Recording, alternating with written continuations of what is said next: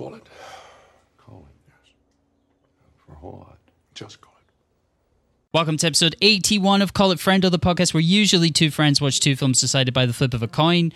This week, myself and DJ Richie and my co-host Donica Tiernan watched Everything Everywhere All at Once, which sounds pretty tiring. As always, the podcast contains spoilers for the film right from the start. Check out justwatch.com for streaming and rental options in your region. You can find us on Instagram at Call It Friendo Podcast. Drop us a line there with any feedback or recommendations. Peace.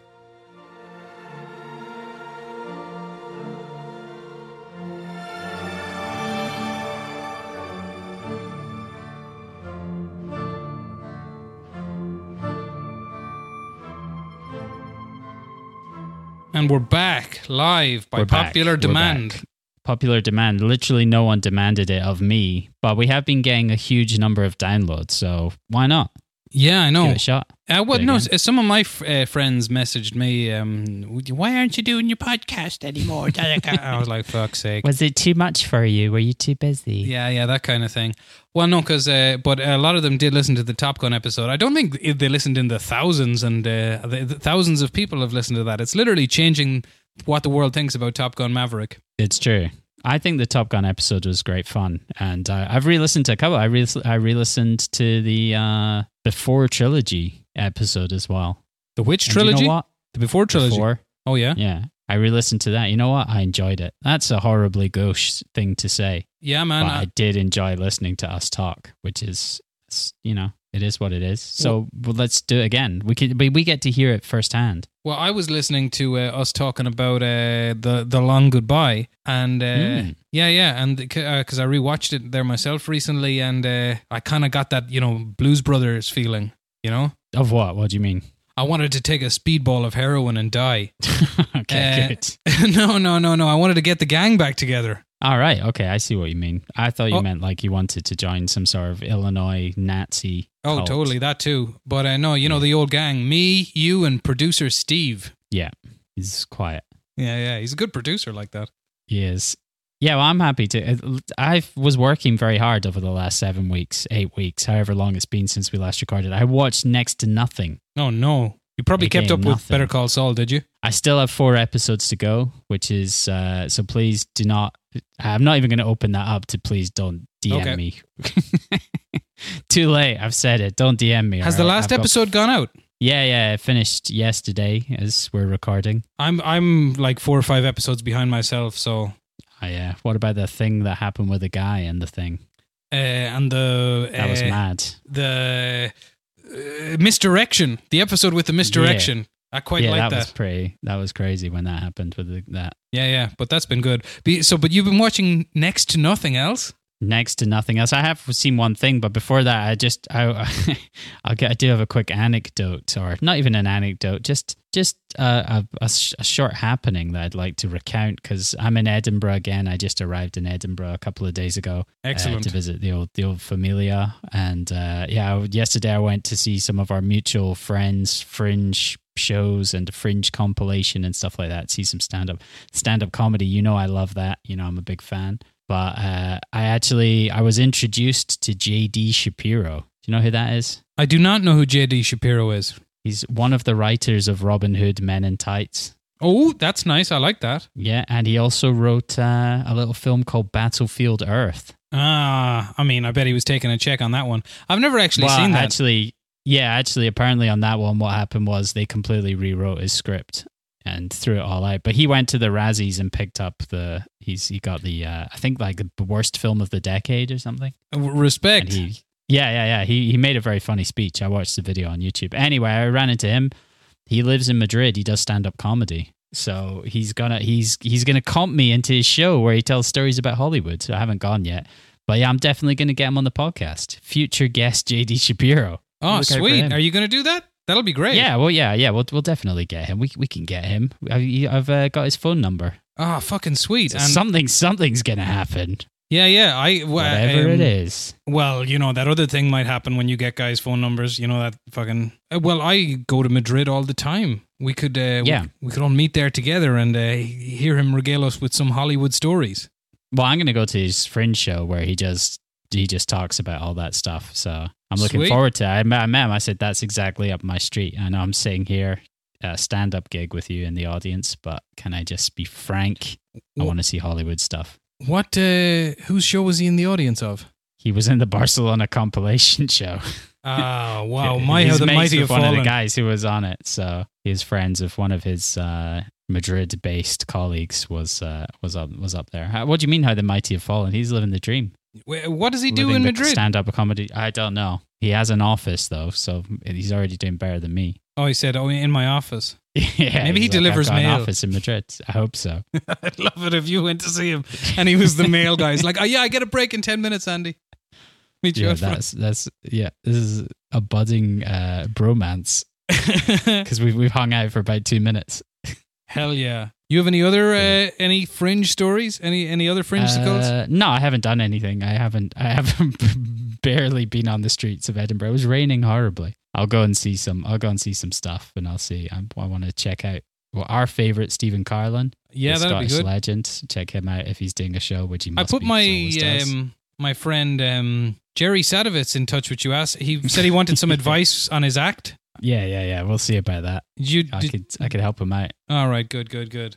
Yeah, he said it wasn't working out for him. Yeah, that makes sense. Okay, over the last 7 weeks, I've watched one thing, and it was just the other day. Was it hardcore pornography? Apart from that doesn't count. I watched Prey. Oh right, I'm planning on watching that tonight when we're done. Is it good? You should. Yeah, I liked it a lot. It's a film by Dan Trachtenberg, who made 10 Cloverfield Lane and did that playtest episode of Black Mirror, the one with Wyatt Russell, and he made the pilot to The Boys, and now he's working on a Waterworld series. A Waterworld series? Yeah. I think it's a sequel to the film, actually. Dan Trachtenberg. Danny Tract. You had my curiosity, but now you have my attention. He's a very skilled genre guy. He is. I love 10 Cloverfield Lane. I've seen that twice. Yeah. I think it's excellent. Yeah.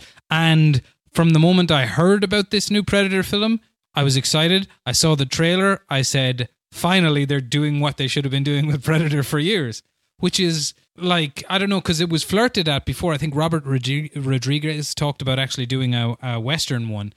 But then he wanted to go off planet and something goofy Robert Rodriguez like. But I heard about this. I thought that's great. I heard that all the actors were going to be speaking English. I said even better, accurate. Yeah, I don't know. I think that's the one mistake. Well, I mean, it's such a mental thing because the Predator franchise has been run into the ground so badly that this is a streaming-only release on Hulu. Yeah, it's mad, and it's so iconic. It couldn't as even get like a theatrical release because the last film in the Predator series, the Predator, the Shane Black one, is hilariously bad, and I love Shane Black. And there are some really funny. I can't even remember what it was. There's one funny moment which is just insane in that film where it kind of like breaks the fourth wall. It's just mad, but like that was a horrendously bad film. So like I rewatched Predators the other day, the one from 2010, which is quite funny. Which has got Walton Goggins shouting "Die, you space." Bad F word that you can't say anymore. So Yeah. like I liked it when that's it a came film out. that film's okay, but it kind of falls apart. It goes off the rails. This film, Prey, is just like solid genre stuff. I would say it's the second best Predator film after the first one. I've heard that told, yeah. Where do you sit on Predator 2? I like Predator 2. I think Predator 2 gets a pretty rough deal most of the time. I think people are quite harsh about that film. I think it's quite good. Do you know what I think Predator 2 does? Because I watch it.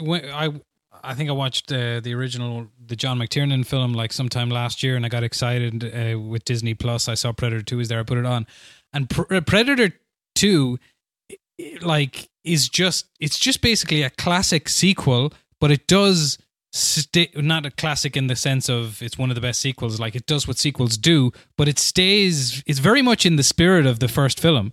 Because, the first film is held in such high esteem, but just step back for a second and realize it's utterly goofy nonsense. It is, but I mean, I think the first film works so well because it starts off as like a war film.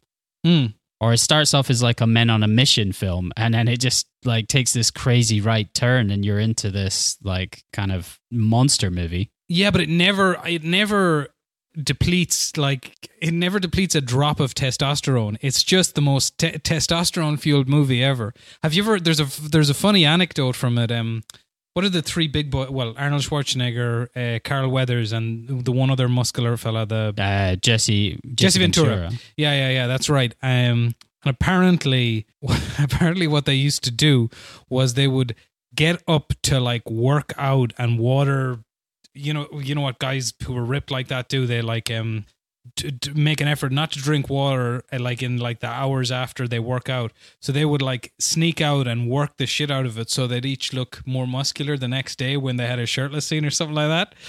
You son of a bitch. But this film's not really like that because they're all Native American actors. They're all quite lithe. They're all again. This has gone back to this concept of the predators are taking on warriors, but it's a very low tech predator. So it doesn't have the same set of tools. I don't know if that's like a choice that it's supposed to be that it's, because they're still capable of like interstellar travel or whatever, intergalactic travel. But it's kind of this low-tech predator fighting against these Comanche warriors. But I would say the only real negative about the film is some of the CGI is a bit dodgy, which I think is just budgetary. This is they couldn't get the budget that they wanted. Do you think the predators are just like people like, Joe Rogans from Other Planet get their downtime hunting? Basically, I don't want to go into too much detail about this, but yeah, it's nicely shot. The action is extremely coherent. It's brutal. It's really there's people getting sliced up and down, all kinds of stuff. I'm looking forward to this now. Gory, it's brutal.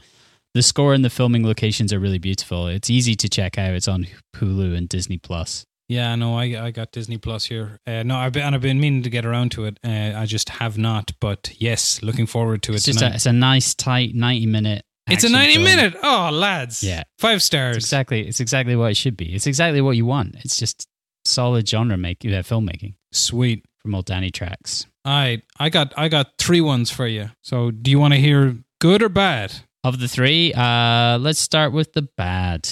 Okay. So I wasn't a big fan of Thor Love and Thunder at all. And it was in a strange way because it might be partially my fault because in the couple of days... No, it's not my fault, but I teed up wrong to it. In the couple of days beforehand, I watched Infinity War and Endgame, which are... they get better and better. They're so good, like really. And particularly in comparison with more recent Marvel films, but it's just how good they were to bring so much story together and make it work is crazy. Because it recently as well, I watched the original Star Wars trilogy, and that pulls off that trick magnificently as well. But there's so much more going into Infinity War and Endgame than even the Star Wars movies. It's crazy that it worked as well as it did, So, and to do that, even though those are funny in parts, you've got to have respect for the material. And I suppose that's where I hit a real hitch with Thor Love and Thunder, is that Taika Waititi, who I'm kind of reaching the end of the everything he does is fucking gold sort of ghost train, but he almost seems to have disdain for the material, quite frankly. It's almost like a parody of a superhero film. So it's very typically told in his way he's telling Thor's post Endgame story like it's a fairy tale. He's off with the Guardians of the Galaxy. It's all piss takey, but even more piss takey than Guardians of the Galaxy. It literally has a kind of a Mel Brooks tone to it almost. He goes back to Earth. Jane Foster is Thor for a weird reason now that comes to it, which I'll spoil a little of. Do you mind if I spoil a little of? Go. I so don't care about. I know I have to watch this film obviously because we've got the obligation to watch every Marvel film. But yeah, exactly. So she has cancer, and being Thor is making her. I knew that. Is making for some reason that's making her not have cancer. And then in the middle of all of this is actually what a lot of people said was the part of the film they weren't interested in. Christian Bale's The God Butcher is like something out of a horror movie. Really enjoyed him. Super intense and crazy, but very heightened.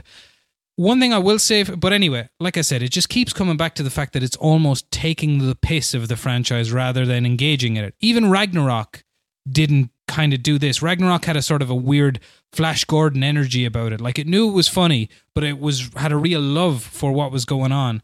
And I suppose, that's kind of where I sort of fell down it, and it bummed me out a little bit because I like the Marvel movies. I do. And I was like, is this where we're ending up with them now? Just this kind of faff? Because, okay, I was much more hot on Multiverse of Madness than you. I still wasn't mad about it. But this really kind of bummed me out. And then I don't know what the post-credit thing was. I didn't care about. You couldn't have cared less about it. Wait, can I ask you one big spoilery question? Please. Does anyone die? Yes. Thor. No. The lady. Yes. Good. It could have stakes, but they just take it so not seriously that it doesn't. And then there's some kind of setup of a cool theme by Chris Pratt at the start talking about like lost love, but literally just the relentlessness of the gags and them being of a certain tone. What's the name of the really annoying dude from Flight of the Conchords who made his own show afterwards? He's Jermaine you mean Rhys Darby? Is he the manager of them? Yeah. Is that who you're talking about? Yeah, it's that kind of annoying shit. It's just that's just called being from New Zealand. Oh well, I've enough of fucking Kiwis then. Like what can I say? It sort of bummed me out. And I don't like. Yeah, I don't know. Anyway, that's what I have from Thor: Love and Thunder. There was one more point I was trying to make about it, but it seems to have escaped me till I think about it. Fair play. We're still rusty. I will eventually, as I say, I'll get around to watching it. But would you say I don't need to go to the cinema? Oh, certainly not. No. Oh, no. Okay. Wait. That was one thing I wanted to say about it. In an odd way, despite all the ways it lets you down, it is shot really, really beautifully. Mm-hmm. They did a great job with the look of the film. I would go. And actually, to be fair, Ragnarok looked amazing as well. So credit to Waititi on that shit. But yeah, a lot of it sort of. And I'm just sick of that stone fucker that Taika Waititi voices as well. Korg. Yeah. I'm not surprised that they tried to. Has he got like a larger role this time? Much larger, yeah. Yeah, that's bad news when it happens. Exactly. He's Jar Jar. He's Jar Jar. Like, people would love Jar Jar these days because the world has gotten so, like, safe and stuff like that. People go, oh, he's a hoot, that Jar Jar character. That's what they would say now. Yeah, I guess. Anyway, give me a funny character with a bit of edge.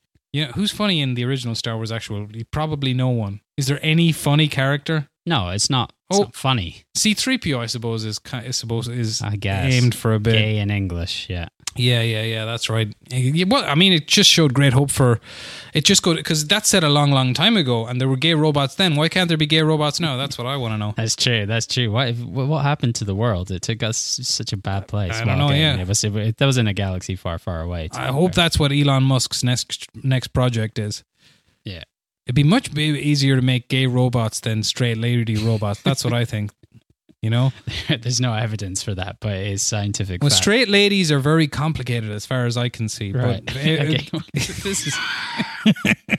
this is controversial. I don't know if you can say this about gay robots. I got two more that are massive high recommendations. I enjoyed them so much that just seek them out and watch them. One, you've probably heard of both of them. So I'll one at a time. They're both Apple TV Plus shows. They are the best streaming service at this point. And they've been going for this from the start. Just even their failures are interesting. Just charismatic, original material, and these two are just wow, right out of the park.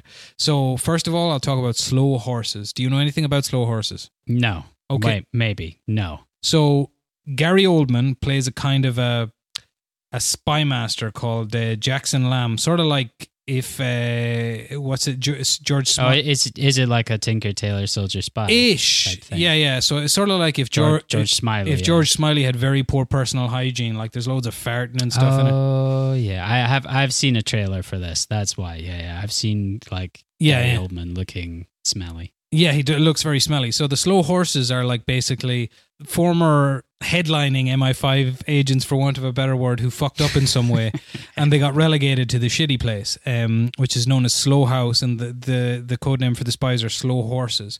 Anyway, they get caught up in a bit of espionage. Now, in one way, this arrived right at the right time for me because I had recently read a book about spies, and it's just very funny that particularly old school spying, like, the Cold War and stuff like that. An awful lot more of it is digital surveillance these days. But that kind of stuff, 90% of it did nothing. It was just people trying mad shit and trying to get some intelligence or try and make the other side look bad. Like Soviet agents would try and sabotage electricity so that the MI5 headquarters would have to call in repairmen. Literally, things like this went on. And what's funny about this is, even though there is stakes enough in that this young Pakistani dude, he's a stand-up comedian actually, gets kidnapped by these white supremacists. It like keeps sort of transpiring that maybe it might just be some fucking odd espionage shit that people will try to cover up. And the thing about the humor in it is, it's not jokes. It's just funny. You know what I mean? The characters are so realized that, and you know each of them kind of so well. The only person who swings a little bit in the kind of just a directly comedic character would be what's his face? Paul Higgins from In the Loop, that fella. Oh, yeah. Yeah. Legend. Who plays this fella called Struan, who's just very annoying and no one wants to hang out with him. But everybody else is just very straight characters, but just, I don't know, very funny. I mean, fair enough. Gary Oldman is farting and all sorts, but he's clearly very smart, and it's just great. It's only 6 episodes long. I watched it in 2 nights, 5 episodes in one night, and it was just too late. I had to go to bed. I watched the next night. I thought it was fantastic. Mick Jagger wrote the intro song. That's the kind of money Apple are slinging. Respect. And then in the credits of the last episode, they showed a trailer for season 2, which I respect. Very Back to the Future, don't you think? Yeah. Well, they've already shot 2 seasons together. Yeah, that's right. And they've at least 4 that are going to go into production. So awesome. Couldn't recommend that highly enough. Such fun. And the next one, I'm pretty sure it's just going to sweep the boards and win everything this year, TV-wise. It's Severance. You've probably heard of Severance, have you? It's just the one with Adam Scott. Adam Scott, Patricia Arquette, John Turturro. It's like a Ben Stiller thing or something. He directed half the episodes. He was developing it for a long time with this fella called Dan Erickson, who wrote another thing. I can't remember what. Oh no, I made that up. This is the first thing he's written. Anyway. He made Phones, is that right? That's right, he did. He was him and a fella called Seaman made Phones together. That was the Ericsson one. Who cares? Sony Ericsson. Those were the boys. Anyway, so the deal of it is, sometime in the future, there's this system of working that's set up whereby you arrive at the door, you get a memory wipe, and then your work self just exists, right? Inside work. So you go there in the morning, and then the next thing you know, you're leaving in the evening, right? Sounds a bit like real life to me. There you go. Yeah, but it's much cooler than one of those shitty metaphor shows. It's like, I remember when The Handmaid's Tale was coming out, and everybody was going, because that's just like, yeah. That's what it's actually like. I was like, yeah, that's what it's like in Iran. Actually, it's not like that actually, but anyway. That's actually what it's like. That was the review of The Handmaid's Tale from everyone. It was fucking so annoying. Anyway, but this is going for a way cooler sci-fi angle. Because the thing is, the people who are in work, the versions of them, they never leave. They're just perpetually there, awake. And sometimes they can feel hangovers and the effects of sleep or whatever. There's another fella, he's a comedian in it, who's excellent. I'm sure he got nominated, Zach Cherry, the kind of tubby fella. Anyway, you would not guess with the directions this goes. It's amazing. Designed fantastically. Music. It's sinister. It's scary. It's genuinely scary in parts. Christopher Walken is in it. John Turturro. Wow. I mean, I just think this is going to sweep the board at everything. Yeah. Is it more of a drama than anything else? Yeah. Yeah, it is, because it's very, human. You feel really bad for example, Adam Scott's character is in it, and this isn't a spoiler to say. Adam Scott's character has opted for this type of work because he lost his wife and he just wants to check out for 8 hours a day and not remember anything. And then he just gets out and he drinks and he's in his house alone. Respect. Yeah, it's honestly, watch this as soon as you can. You'll love it. I know you will love it. Yeah. It's just too many things. Yes, too many things. But yet I watched the Russo's new movie, The Grey Man, with Ryan Gosling and Chris Evans, and it's great.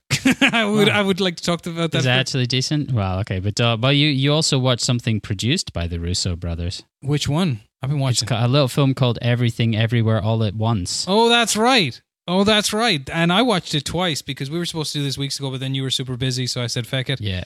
I watched it about 4 hours ago. all right, how fucking good is this movie? So I started watching this about 2 weeks ago, maybe, and made it through the first 30 minutes and then fell asleep. Okay. Had some other stuff going on as well, but I couldn't watch it. And I think in retrospect, I think that's just because the first 30 minutes are quite set up and they're wacky. Yeah, very much. But then once you get through that, I need to see it again, definitely. I don't want to say it's one of I don't want to say it's one of my favorite things ever, but it is. I mean, the attention to detail, the amount of work that's gone into this just makes other stuff. It just makes other stuff look like pathetic. Like, oh, those people weren't even trying on every level. Like visually, there's a. I mean, the hot dog fingers. Anybody who's seen the film will know what I'm. The hot dog fingers 2001 with the mustard scene. and the mustard. Oh yeah, that's great. And the mustard in the mouth, genius. and it's just yeah. And then her in this odd lesbian relationship with Jamie Lee Curtis, spelling out so empathy. Good. And then the final section of it, all at once, which is like, Jesus, did any of this even happen, or did they just explain? Like, visual and how they shot it and everything, but just to think about how did they write this script? What about the balls of just that first rock scene with the two rocks interacting? Oh my God, I cried watching that. Yeah, I know. It comes at a point and you're like, it's literally just two rocks on screen on the top of a sort of mountain ridge type thing, and then just text over the top. I cried like 3 times when I watched it again last night. Yeah. I think I was tearing up at the end, or for various parts. But yeah, I think I bet I can predict. Did you cry when? Did you cry when Short Round goes? In another life, I would have been happy doing taxes and laundry with taxes. You. Oh, yeah. God damn it! That's what you're doing, and you're doing taxes. But how much laundry are you doing? I'm doing most of the laundry. Brian laundry. Nice, good. Yeah, you really got me there. But I just love the fact that, I don't know, the heroics of it are sort of ordinary people and like living an ordinary life, and the kind of magic that can have even through the monotony, and how I just thought it was just absolutely amazing. And even though the characters were Asian, you still connected with them, right? I did connect with them. I did. Well done, you. Well done. You overcame that massive hurdle for you. I did, yeah. It was tough. It was a tough one. Now, it's very brave. I thought I was being brave too. Yes. So, well, that opening that you were talking about, like when I saw that first, you did get the feeling you were in for something special, and I knew it was all multiversey or whatever. Yeah. But it did so at the start. It starts kind of like, I thought, with a sort of a Punch Drunk Love sort of tone, just wandering around, and there's this chaos. Yeah, it's a bit wacky. Hey, you loved Punch Drunk Love when you watched it last. I know. I did, and I thought that was great. But like at the start of this film, I was just a bit like, all right. I'm like, I don't know about it. But once they sort of set, it's like all these films that anything that's mad, like a multiverse type things, once they set the rules of the world and you're placed within it and you get a sense of what's going on, it's okay. You feel grounded and you can follow the film quite easily. But at the start, I was just a bit like, I don't know.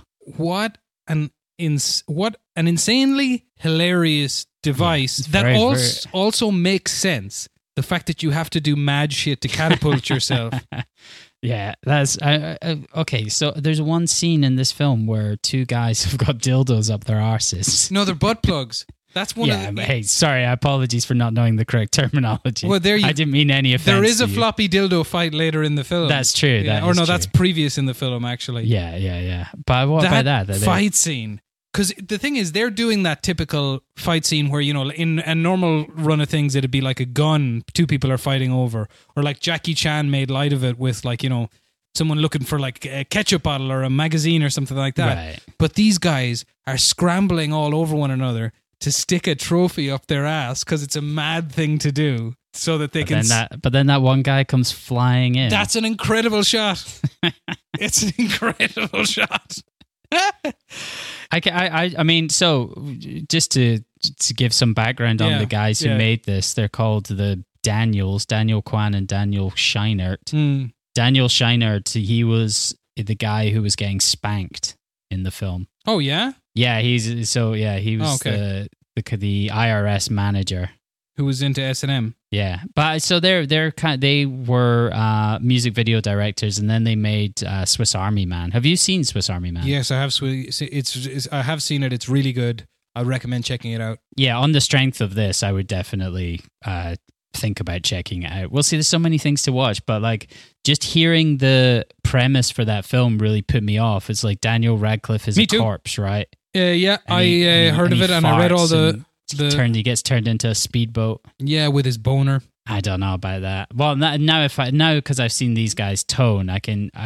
Yeah, but But it's just hearing the premise, like, I'm like, oh god. I suppose when I heard of that and I read all the 5-star reviews that it got also, I was thinking, yeah, but still, no. I was just thinking, I suppose I was thinking of a mid-2000s independent movie or something like Yeah. that. And I was like, I'm past it. But it's like, no, they're more on top of it than that. And that even that film has something of that world in it, but no. And it earns the wackiness. The wackiness works, Right. like, in it. Okay.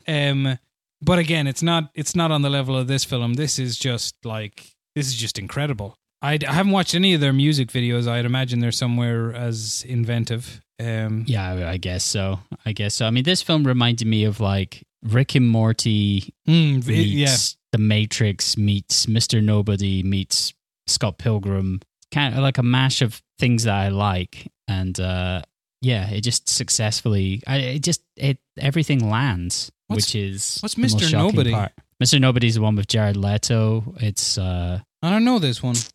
it's like a branching life path film. Okay, is it Yeah, good? I mean, I like it. I don't know if it might come across as a bit too wanky, and it could be one that if I revisit now, I might not like it as much. It's by a Dutch filmmaker. I can't remember his name. Jocko van der Herdeberg, something like that. And yeah, it stars Jared Leto, which is already, you're like, ooh. I'm Yeah, not yeah, sure yeah. about that. But and that's not the ringing endorsement that you're like, hey, it's got, yeah, he just seems got like Morbius in it's like such a shitbag. He will put me. I know, at a but you distance. need to separate. I mean, remember him from Fight Club, Requiem for a Dream? I mean, this was like 2009 or something. You're speaking Mr. to Nobody. you're speaking to a number one enemy of the film Requiem for a Dream. No, sorry. I put that on in the bag with like Snowtown as something I will never watch again. Okay. It's just Still, anyway, Jared Leto is in it, and he's fine. He's not being a knob. right. Okay. So yeah, so that, and I mean, the reason that reminds me of this is because it's similarly sort of branching pathways, making different choices, going back in time type thing. Yeah. Like almost like Chris Nolan in his worlds with rules, but like not taking yourself so fucking seriously. It gets Well, one you of the get lines, what's going one on. of the characters, one of the characters says like when they're saying the rules, he's like, it really doesn't matter, or like he says something like, yeah, I know it's stupid, but this is what it is, Yeah. which is clearly like for the audience to be like, all right, Yeah, because like the thing is, you know, as I'm like for anybody who is listening to this who hasn't seen it, I don't think it would be possible to really spoil this movie. Quite frankly, yeah, I was thinking the exact same thing. You can't. It's so visual. It's so like audio visual. There's not really any way to like. You can't spoil the film because not that much happens. Bizarrely, Yeah, but on a plot sense. But then at the center of it, like at the center of it, there's just these heartbreaking themes of just like ordinary life being lived, and time passing, and like, you know, Yeah, the choices that you make. and And stop their and smell effects. the roses, like, and it's it just really spoke to me. As you know, I'm 1/4 Chinese. That's right. But and just I maybe one joke over the line, but then I heard in an interview that it's actually a New York thing, so maybe other people wouldn't get it. Is the bagel? Apparently, an everything bagel is like Yeah. a New York shorthand for something shit. Okay. I've definitely heard of that bagel thing before. Yeah, I couldn't have said where. like it's topped with literally everything, and then you can't taste anything, so it Right. kind of sucks. And yeah, you just don't get any of the marrow from the bones of life, as Robin Williams said in Bicentennial Man. As you said in Jumanji. Flubber, I believe he said it in. Yeah. Yeah. This is the most successful A24 film of all time. It's grossed $100 million.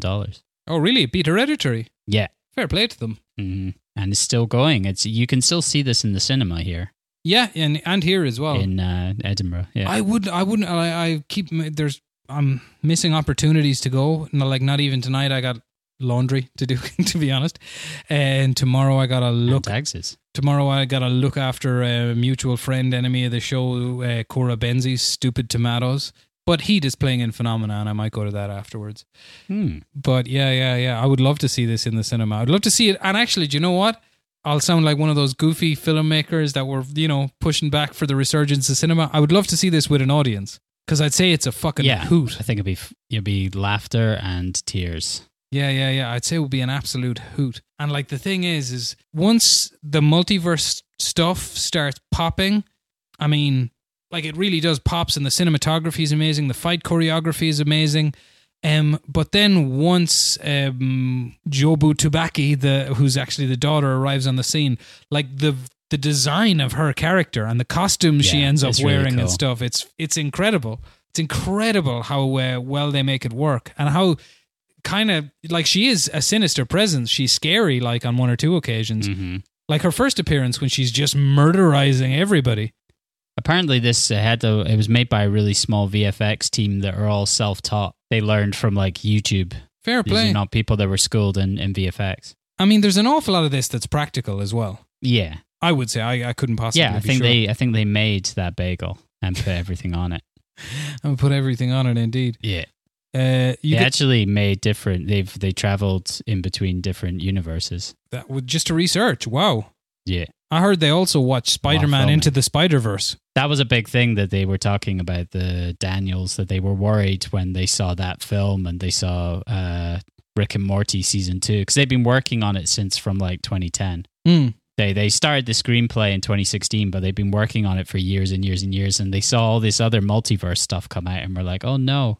And then Multiverse of Madness, I think they were like, that's fine. Yeah, whatever. Don't worry about that one.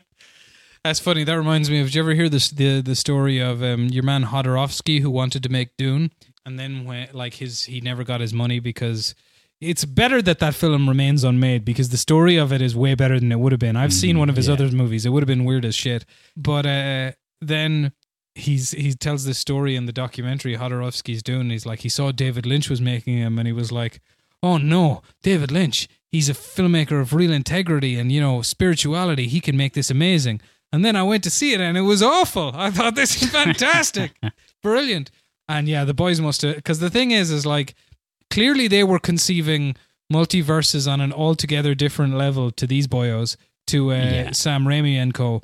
And Spider-Verse, Spider-Verse is a great film. I really enjoy Spider-Verse. But it's nothing on this level. There's that one scene in this where they flick between just images of her and the sort of multiverse flipbook type thing. You'd have to pause and go through frame by frame, but it's insane just the variety of different things, and you catch so many little glimpses of things.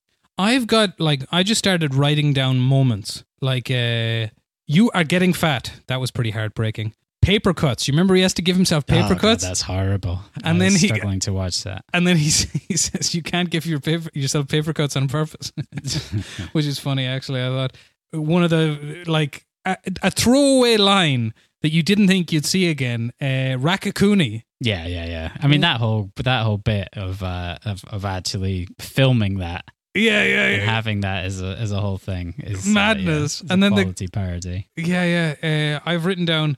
Flying dog? Was there a flying dog? Oh yeah, when this. Oh yeah. She's with her pinky, she sends the lady's dog flying.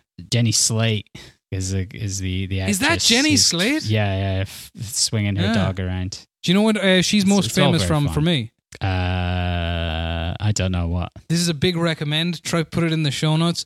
She hosted some YouTube gala. They had her and some Arab fella called Caspian and Norm Macdonald hosting it. And Norm Macdonald is it's one of the funniest things I've seen him do, because he's just an incredible troll on it. He shows up in a hoodie and a cap and just takes the piss out of the whole thing, because it's a big YouTube production, the biggest show. Right. He's like, all the stars are here, and then he'll just name out a few people that nobody recognizes their names. All the stars are here. And then just the thing is, when super famous people come along, they just, like Norm immediately ignores the teleprompter and just connects with them because he's a living legend, and they just ignore the other two. It's very funny. I would recommend checking it out. Poor old Jenny Slate. Yeah, didn't she get kicked off SNL for saying fuck? Maybe. She also, I think she got fired from Big Mouth for not being the right race for her character. Really? Yeah. Oh, that sucks. Yeah. Oh, yeah, it was Jenny Slate. Not a bad-looking lady. Yeah. Shall we talk a little about the cast? Yeah, let's talk about the cast. There's not really much. It's not like we're not going through any trivia or anything, but was there anyone who stood out to you? I mean, you've got Michelle Yeoh. It was originally written for Jackie Chan. That's right. I think that was a good decision to change that over. I don't think I don't think Jackie Chan could have carried this, quite frankly, and I'm a Jackie Chan fan. Short Round was perfect he could have casting. played. Yeah, I feel like playing Waymond Wong. I don't think he could have pulled it off as well as that guy did. I really think that guy brings the same sort of exuberance and fun to the role as he brought to everything he was in as a kid. I know some Data. people... Yeah, Data from the Goonies. From the Goonies, Legend. yeah. I know a lot of people would like think of Short Round from Temple of Doom as kind of a Jar Jar Binks character, but I always loved him. I still do. And even if I watch it these days, he makes me laugh. He's the emotional center of the movie where Indy goes bad, and it really, really works because he's kind of like adorable, I suppose, and he's adorable as an adult. Who'd have thought? Yeah. He's still called Short Round, of course. And he actually demands to be. They want to call him Ke Huy Quan, and he says, "No, Short Round, please." Well, his character name, or also Data. You can call me Data. He says his character name is Waymond Wang. Is that an actual? Is Waymond a name? That sounds like some kind of Elmer Fuddism. It does sound like it sounds like biggest Dickus or something from Life of Brian. It can't be a real name, is it? It feels racist and weird. Yeah, it's absolutely insane that he's called that. But sure, whatever. Man. He retired from acting 20 years ago. That's right. Lack of roles, and then he was the AD on 2046. The Wong Kar-wai film. Really? I've never seen that. But he was the... me neither. He was the assistant AD. director. Yeah, wow, assistant director. Yeah. And so, like, there's the scenes in this where he's playing like a similar kind of character, like a Hong Kong cinema type cool guy. He's Vietnamese, am I right? He is, yeah. He's born in Vietnam. He arrived in the US as a refugee in the 1970s. He like as a kid he fled. I was always liked his story. 1978, I think. Whenever I read about it, just because he arrived in abject poverty and it ended up being Indiana Jones's assistant. Like, what a fucking dream, I think Jamie Lee Curtis was used really well. I think all the main cast are pretty great. I had no idea that was her. I didn't recognize her the whole way through the film.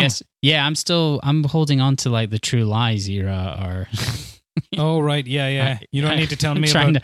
I'm trying to pretend that time isn't passing. Goddamn, because I always apologies to Jamie Lee Curtis, but I always thought she had kind of a Angelica Houston kind of face. I never thought she was attractive. Always. Angelica Houston, obviously, too, by the way. Just spill the beans on my feelings on Mrs. Houston. What about when she's got hot dogs for fingers? Did that do anything for you? That was all right, to be honest. And then you got to see her sexy hot feet. Oh, yeah, playing the piano with like a bandage around one of them. Yeah, which is quite it's just a nice way of figuring stuff out in the film as well. Was there anybody else famous in it? Well, Michelle Yeoh, obviously. Oh, yeah. She's just turned 60 in the lead. She's she's terrific. She's excellent. She's very good. And Stephanie Hsu is HSU. Sounds like a university or something. Has she been in anything before?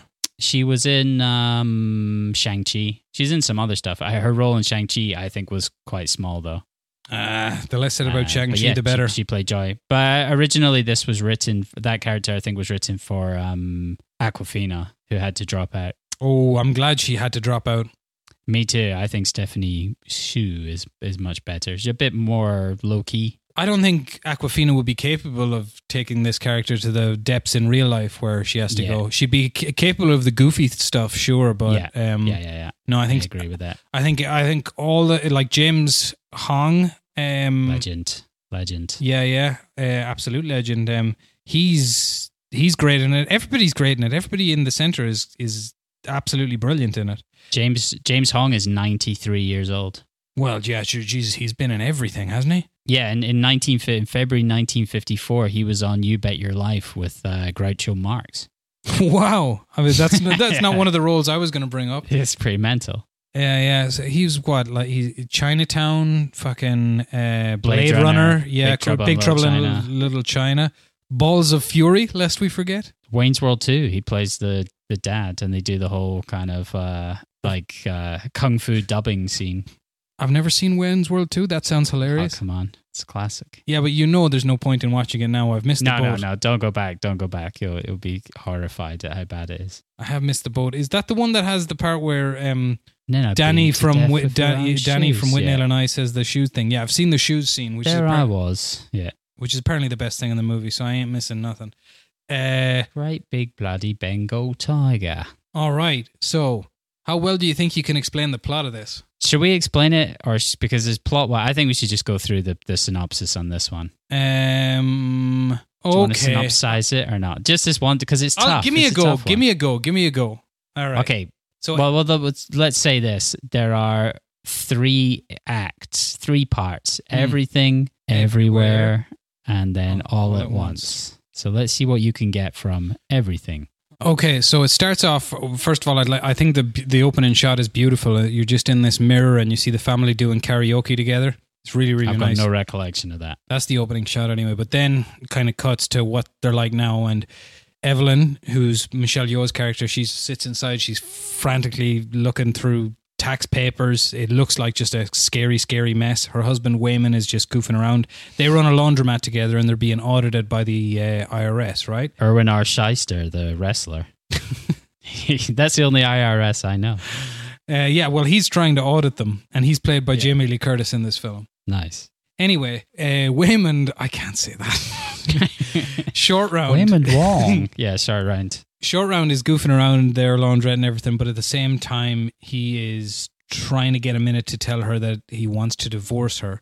What's that weird bit where he's sort of... This is not... I'm jumping a little bit here, but what's that? Why does Wayman start... Why does Short Round start jumping around on the tables? What's that? Is that just supposed to show that he's changed into the other guy? Yeah, he's multiversed. Something is going weird. He multiversed for some reason. There's no real explanation of what he did. Yeah. See, that's where I was watching that. I was like, at the start. That's kind of what put me off. It reminded me of that scene where the Yakuza fight the mafia in the Simpsons front lawn, and Homer goes, "The guy in the white, you just know he's done gonna anything." Yeah, exactly. Anyway, yeah, you just see him going. And they got a teenage daughter. Forgiveness, please. Sorry, go ahead. That's what he says when Becky, he can't do that anymore. Who's a gay lady, and she's got a girlfriend, a girlfriend called Becky with the side of her head shaved. That she's gay before they even do smooches because she's got that. Was the side of her head shaved at the start? I saw it at the end, but I never noticed it. Yeah. That's how you know. That's it's signaling. She looks like that one, the racist lady off of The Boys.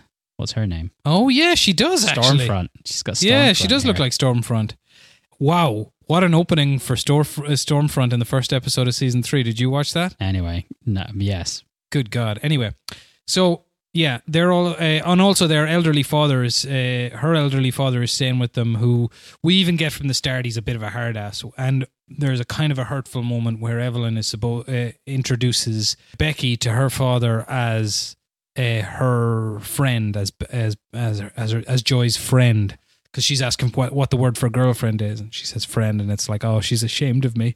And then Evelyn, she storms out, and Evelyn chases after her, and then it seems like she's going to say something. Then she says, "You are getting fat," which you can immediately tell is so well performed, because you can immediately tell she probably wants to say sorry, but she just doesn't fucking know how at that point. Anyway, I think she had a point. I think she raised a pertinent point. She says it again towards the end. She's like, listen, I mean, though, just in spite of everything, you are getting fat.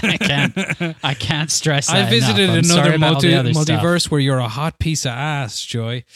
I'm sorry, I now respect your gay relationship, but you are fat. We can't hide from that reality. So they head down to the IRS. Wayman brings cookies for the lady Deirdre, and she's immediately Wait, I just want to point out her name is Deirdre Beaubeardre. Okay, I mean, we're in some quirky territory now, aren't we? They're having fun. Exactly, they're just guys having fun. Anyway, yeah, in the elevator, Short Round changes, and a different Short Round comes out, and he says he's from this place called the Alphaverse, and everyone's in big danger. Parallel universes exist, blah blah blah. And he tells her some weird instructions that she doesn't quite get, and he writes something back on the back of the divorce proceedings, the piece of paper. And then when she's sitting down with the IRS and Deirdre Beaubeardre is like caning her, she starts getting distracted, and she looks down at the instructions, and it says put her shoes on the wrong feet and picture she's in the closet, and then she does, and she's in there. That's again, is at this point I'm like, I don't know, the shoes on the wrong feet.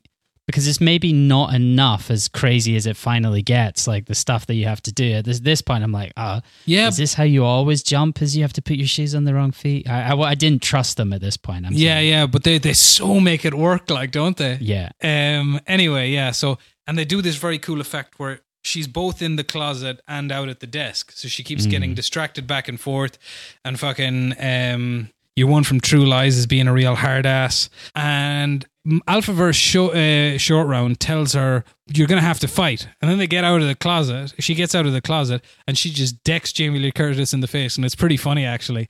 Because she's like, how dare you? You're in so much trouble, lady. You just assaulted an IRS agent. They call the security along. And then Short Round gets out a chapstick and eats it. Learns kung fu and does this fucking mental cool kung fu scene with some fishbowl stones in his bum bag. Start flipping around, and they learn that there's this person who was very good in the Alphaverse and called Jobu Tupaki, and she basically went mad and started just seeing everything everywhere all at once or whatever. But now she's just going around the place trying to destroy everything. She's creating this new thing. They don't know what it is. They teach Evelyn they try to teach Evelyn how to jump in between verses to pick up skills. And then she jumps over to this one where she's a successful actress who learned kung fu to be an actress. She comes back. Which is so cool. And that's what feels like Mr. Nobody, if you ever get around to watching that. There's that kind of thing where it goes back to like a previous point in someone's life and shows the branch and then plays through all the memories. I'm not even thinking of that, because that's how you get to know about their relationship, is through these quick flashes back through their lives. Which I like that. Yeah. So she either stays with Short Round or she goes off and becomes a movie star. And then when she gets back to Short Round, she's there telling him, oh my God, you should see my life without you. It's pretty harsh. It is very harsh. Yeah.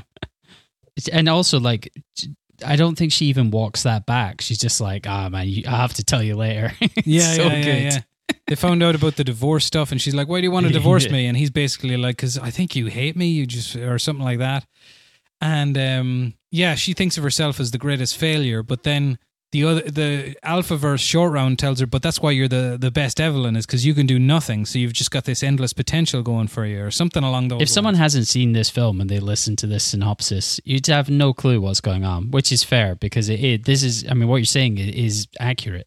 But it is mental. I think because it's so visual, you need to see it. Yeah, then we found out that Jobu Tupaki is actually Joy, the daughter. Oh my God, Evelyn's daughter. Evelyn and Wayman's Yeah, daughter. And she walks along like somebody who can do anything at all. She's changing costume constantly. She puts the security guard in one of those chica banana dresses with a fruit hat. I love that scene because she's kind of toying with them, using that whole thing like I can't. And but she can.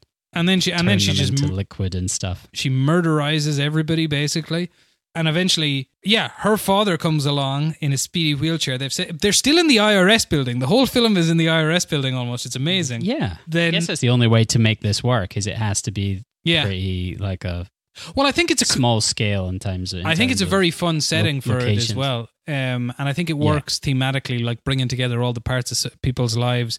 Then anyway, the father comes along and he tells Evelyn that she's got to kill Joy, but Evelyn just won't do it, and she says she's going to face her by verse jumping like so much that she basically, because she gets as crazy as Jobu Tupaki, so she's able to face her on the same level. and which instigates like a fucking just a crazy like sequence where she'll just put like hand sanitizer in her eyes, and she eats a booger from her dad's nose. Ugh, And that's disgusting. it's mental.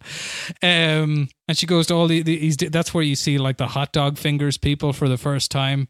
Yeah, it's just mad. And then, but eventually, when she battles Jobu Tupaki, it's too much for her, and she vomits and dies. And she doesn't really though, because then she wakes up and she finds herself in the multiverse where, well, she finds that's it for everything, and then she's everywhere. That's it. And we're everywhere. Yeah. She keeps jumping between the multiverses. So first of all, she's in the one. First of all, the one she's in the one where she's an actor, and she watches the film that we've just seen end. It says directed by the Daniels. Wait. So that is the end of this part where they do the fake ending. I mean, it's obviously it's fake because there's still like another hour of the film to go. But and I it wonder doesn't if say anyone Michelle in the Yeoh. cinema. I wonder if anyone in the cinema was caught out by that though. I'm sure they were. The big downer ending. I doubt anybody left because it doesn't go on for very long. But I'm sure there were some people. So then she's in the cinema. She sees the end of the movie or whatever, and then I don't know, is it at this point or another point in it where she sees Short Round from that universe, and in that universe she never went to America with him, so she hasn't seen him in years, and they get to talking. Yeah. And it's super. And he's like cool Hong Kong version Wong Kar-wai character. Yeah. He's very cool. He's very successful, and so is she. And she says that she's been in this other. She tells him all about the multiverses, and she tells him, "Oh, we just end up doing taxes and laundry together." And then that's when he says the thing that makes me cry, where he goes, "In another life, I would have been very happy just doing taxes and laundry with you." Is super sweet. But anyway, then we're back jumping in between hot dog fingers. Yeah, hot dog fingers in a relationship with Jamie Lee Curtis is a good one. Raccacoonie. The chef with Raccacoonie is a very good one. We learn about the fucking the rocks is later. Let's see. Oh yeah, by this point we know about that's what right. We know that her secret plan is to squash everything together into a big bagel, so basically to kind of destroy the universes, sort of something like that.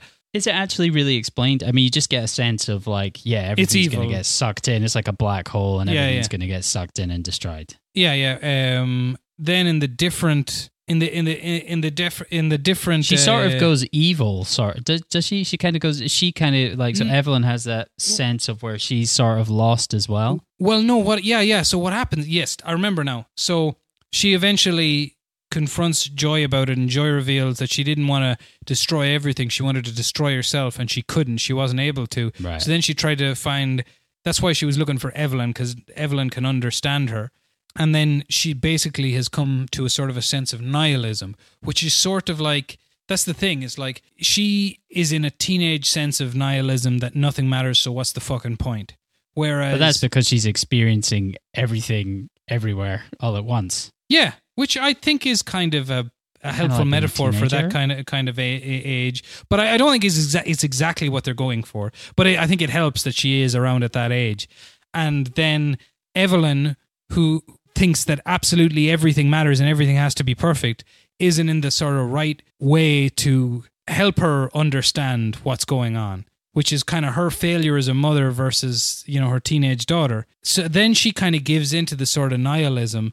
That's when they arrive at the rock thing where the universe never managed to support life, and they're just two rocks in this beautiful landscape. And that wasn't the rock scene that made me cry. It was the later one. Yeah, where they start moving together. Yeah. Well, no, and Evelyn starts where it jumps off, moving apart. Yeah. Well, no, Joy starts moving apart. Yeah, but I think one thing they never really touch on. They touch on again from earlier on is that like Evelyn is responsible for all this, right?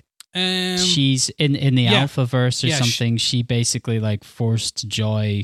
Because Joy was really good at the multiverse traveling. Yeah. But then they kind of pushed her too far. Yeah, that's almost like a MacGuffin of a plot element. It's just. But I thought that was like some sort of Asian mother comment or something. Could be, actually. Having very high standards I've heard, and breaking your daughter. They have that in movies a lot. But then anyway, the sort of nihilism affects Evelyn a bit. And then they're back at the laundrette for their party, and she just signs the divorce papers and starts smashing up the place. And then Jamie Lee Curtis comes along. And then Jamie Lee Short Round says something to her, and Jamie Lee Curtis kind of rolls the decision back, and she says, I remember when I was getting divorced, it was horrible. I feel bad for you. And they smoke weed outside. And then Short Round, that's when Short Round does his whole thing where he says, like, I am fighting, but I fight with kindness. Yeah, exactly. And the Google eyes on things. Yeah. And she puts a Google eyes. That's all very nice. Excellent score for this film. It's by a band called Sun Lux. I'm not familiar with them at all, but it's apparently it took them like 3 years to write the score. It is incredible. He's great. I've just started listening to it on Spotify. It's solid. Then anyway, she starts kind of trying to kill it with kindness, which is sort of, it's amazing. Like there's this guy who's got a crick in her neck she's fighting, and she fixes his neck. And she puts a ball gag in the masochist's she spanks mouth and spanks one of the directors. Him. She rescues the guy's raccoon from the truck.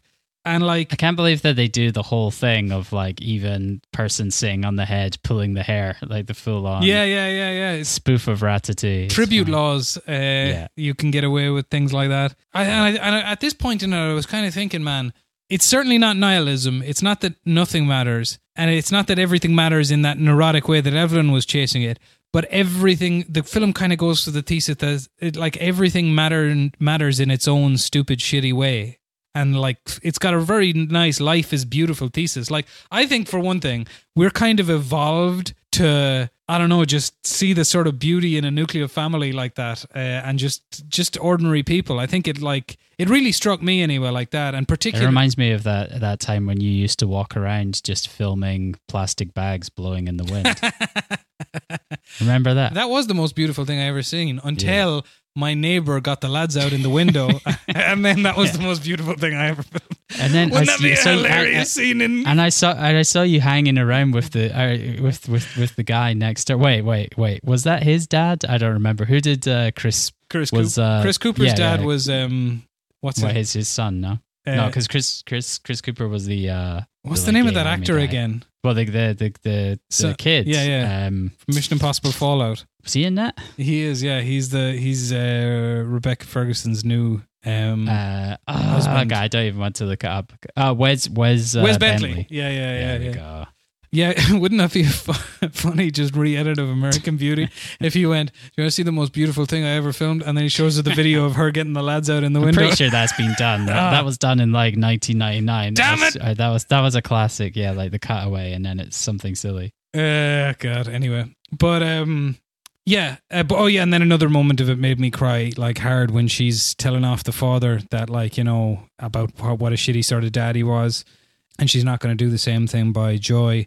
And then there's a super cheesy bit where they're all holding each other back from getting into the portal. By the way, there's a direct Rick and Morty reference. He turns into like a wheelchair robot man.